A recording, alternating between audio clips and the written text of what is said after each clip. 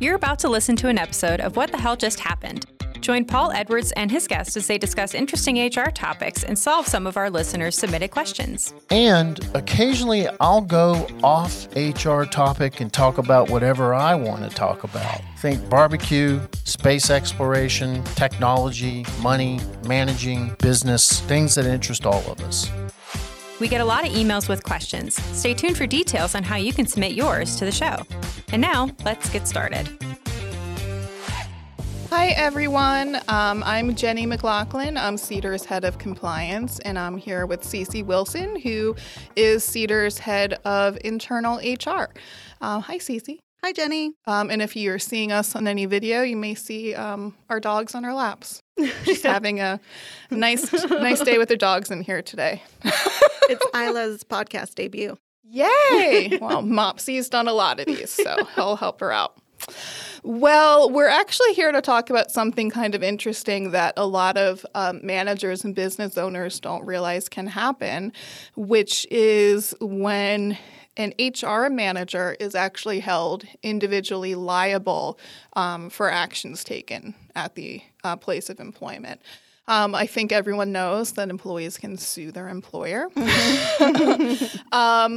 But I can speak from experience, having done this myself as an attorney, but you can also sometimes name individuals in the lawsuit.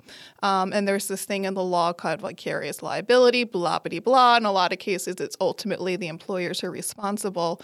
But depending on the situation, the state, and the law, that may not always be the case. And it is actually not as uncommon as we may think for the manager to actually end up being found responsible and liable for it. So there was a case hitting the news where there was a Department of Labor case where a manager was held liable for unlawful retaliation in order to pay the ex-employee $25,000. Yikes. Yeah. I don't think most people go into management thinking that they may be on the hook for thousands of dollars for some mistake that they take against an employee. And what's of note here is that usually people assume, well, these cases come out of those crazy states like California right. or New York. Right. This was Indiana. Yeah. Indiana is not always the place, it's not one of those states that has a million laws and is known for being, employee litigious for this. So, CeCe, you've been an HR manager for a long time. So have you ever had to pay $25,000 for one of your mistakes? Thankfully, no, I haven't. I have heard of this happening. I've heard of it more in relation to sexual harassment cases, just because there's a pretty large burden of responsibility of preventing future cases once you know about someone sexually harassing your employees. I haven't heard being personally named in a case like this before, so this was unique and interesting to me. Yeah, I've definitely seen it happen more in things like sexual harassment because, once the member of management knows or should know about something happening, that raises the level of responsibility on the employer. But if it's a particular person who maybe chooses not to do anything or does something, but maybe the obvious wrong thing, and things escalate, it can fall right back on them. Yep.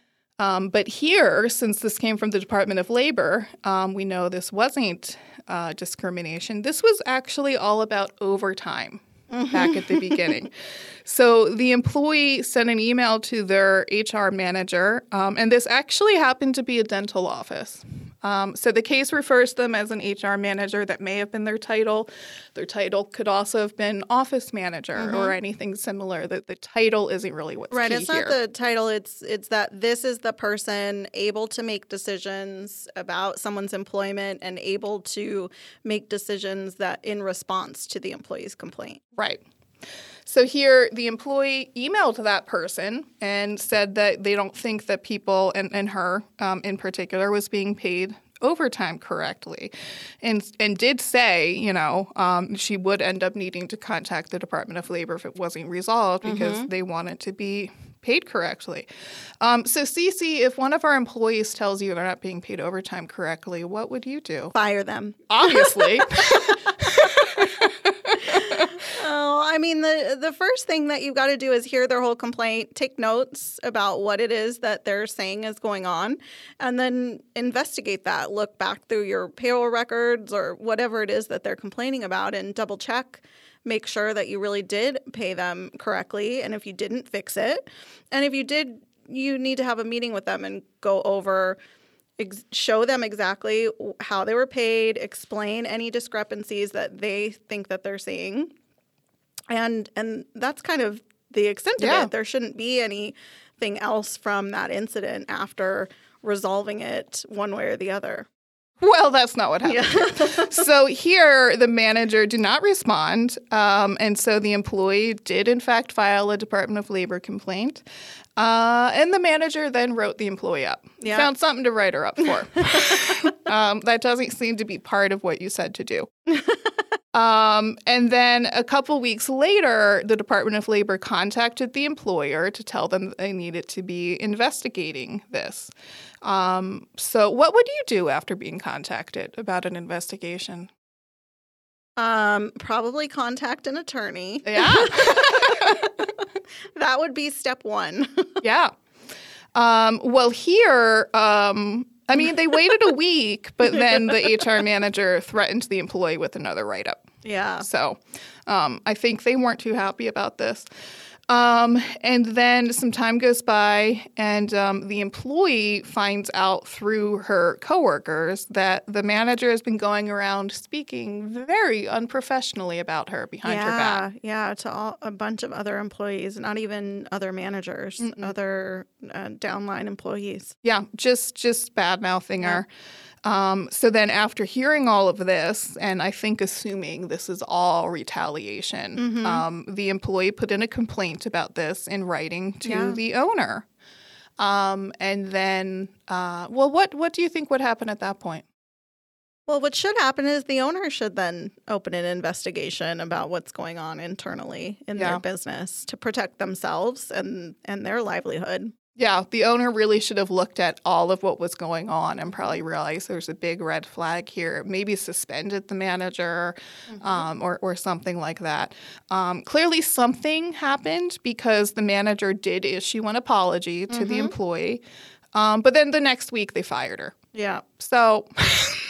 But, she got an apology, so that counts for something, right? Yeah, well, that amounted to evidence that they did exactly what she was saying. Yes.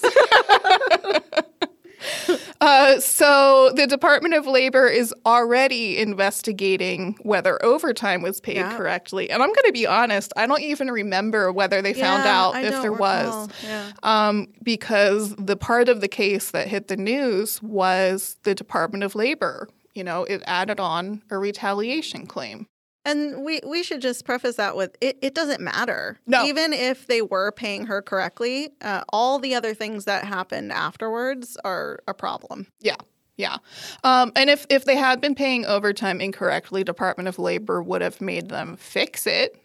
Pay the employees the money that was owed, possibly pay interest on it, may have assessed some penalties, kind of like, to teach the employee a lesson, or not the employee, the employer a lesson. They have the right to issue penalties. But in this case, $25,000 the HR manager is ordered to pay, all because of the retaliation, whether the employee was paid wrong or not. Yep. To begin with. I'm guessing most office managers and HR managers don't just have $25,000 laying around to pay to an employee that they retaliated against. So I guess what should we take from this? Well, I want to point out that I think it's interesting because we kind of see this misconception a lot that in these states where there aren't a lot of employee protective laws, that you have all this leverage to do whatever you want. And, the at-will termination thing is kind of misused sometimes in these states. And this is a really good example of, yes, Indiana is an at-will employment state, but this was an illegal reason to terminate the person. Yeah. So it's really still not a free-for-all, even where there are not really restrictive laws in place for the that serve the employee. And this is also a really good example of how easy it can be for the employee to make a retaliation claim. I mean, here, now, obviously, Department of Labor determined there was retaliation. Yep.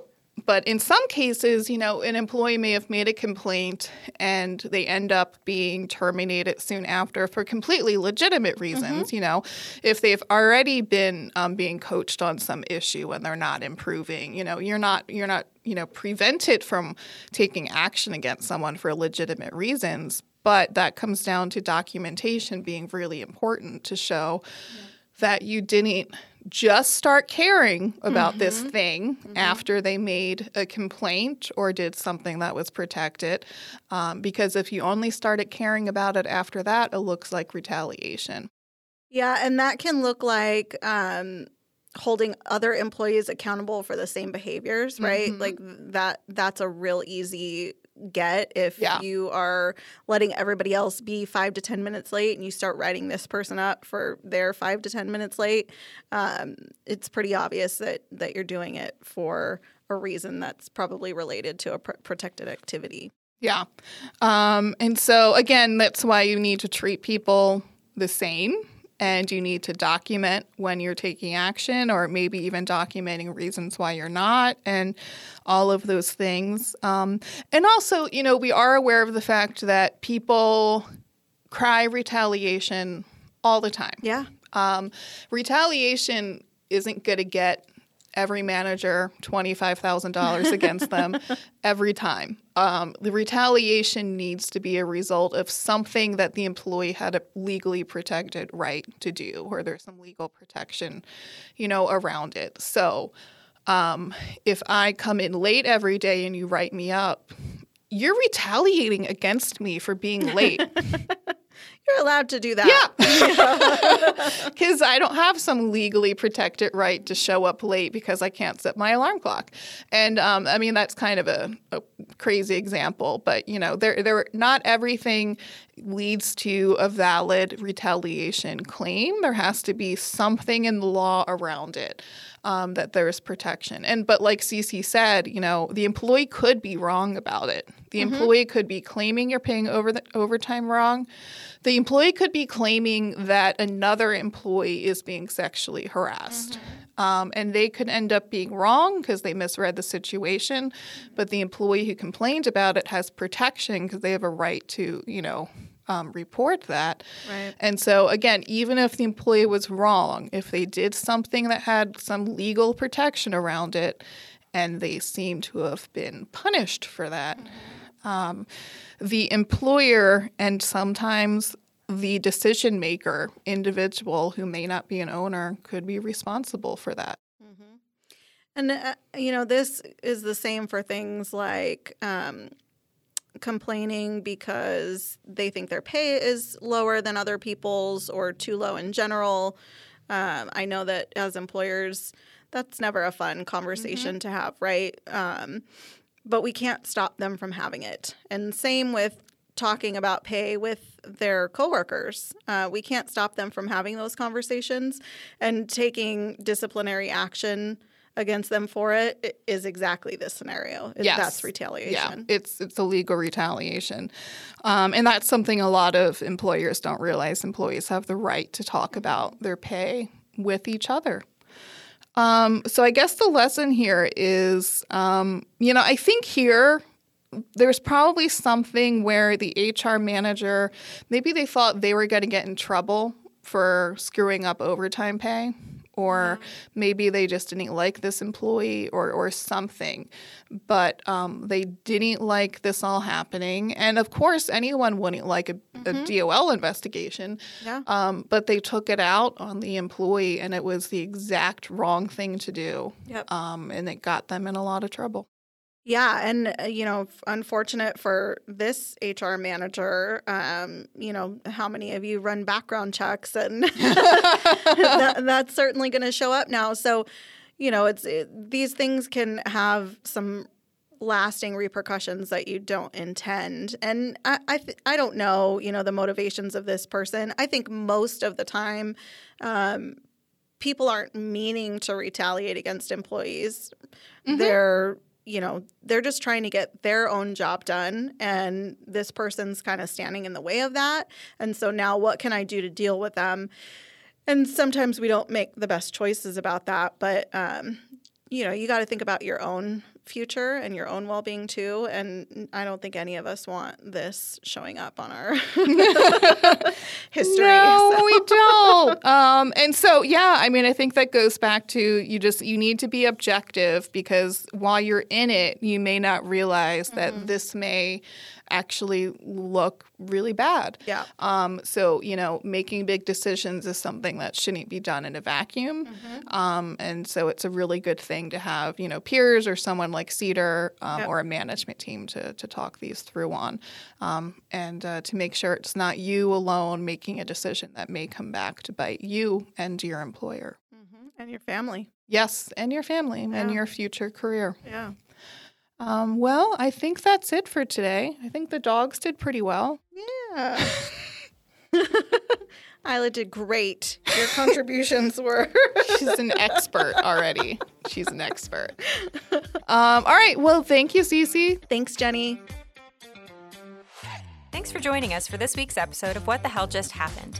If you have an HR issue, question, or just want to add a comment about something Paul said, record it on your phone and send to podcast@wthjusthappened.com. We might even ask if we can play it on the show. Don't forget to like and subscribe and join us again next week.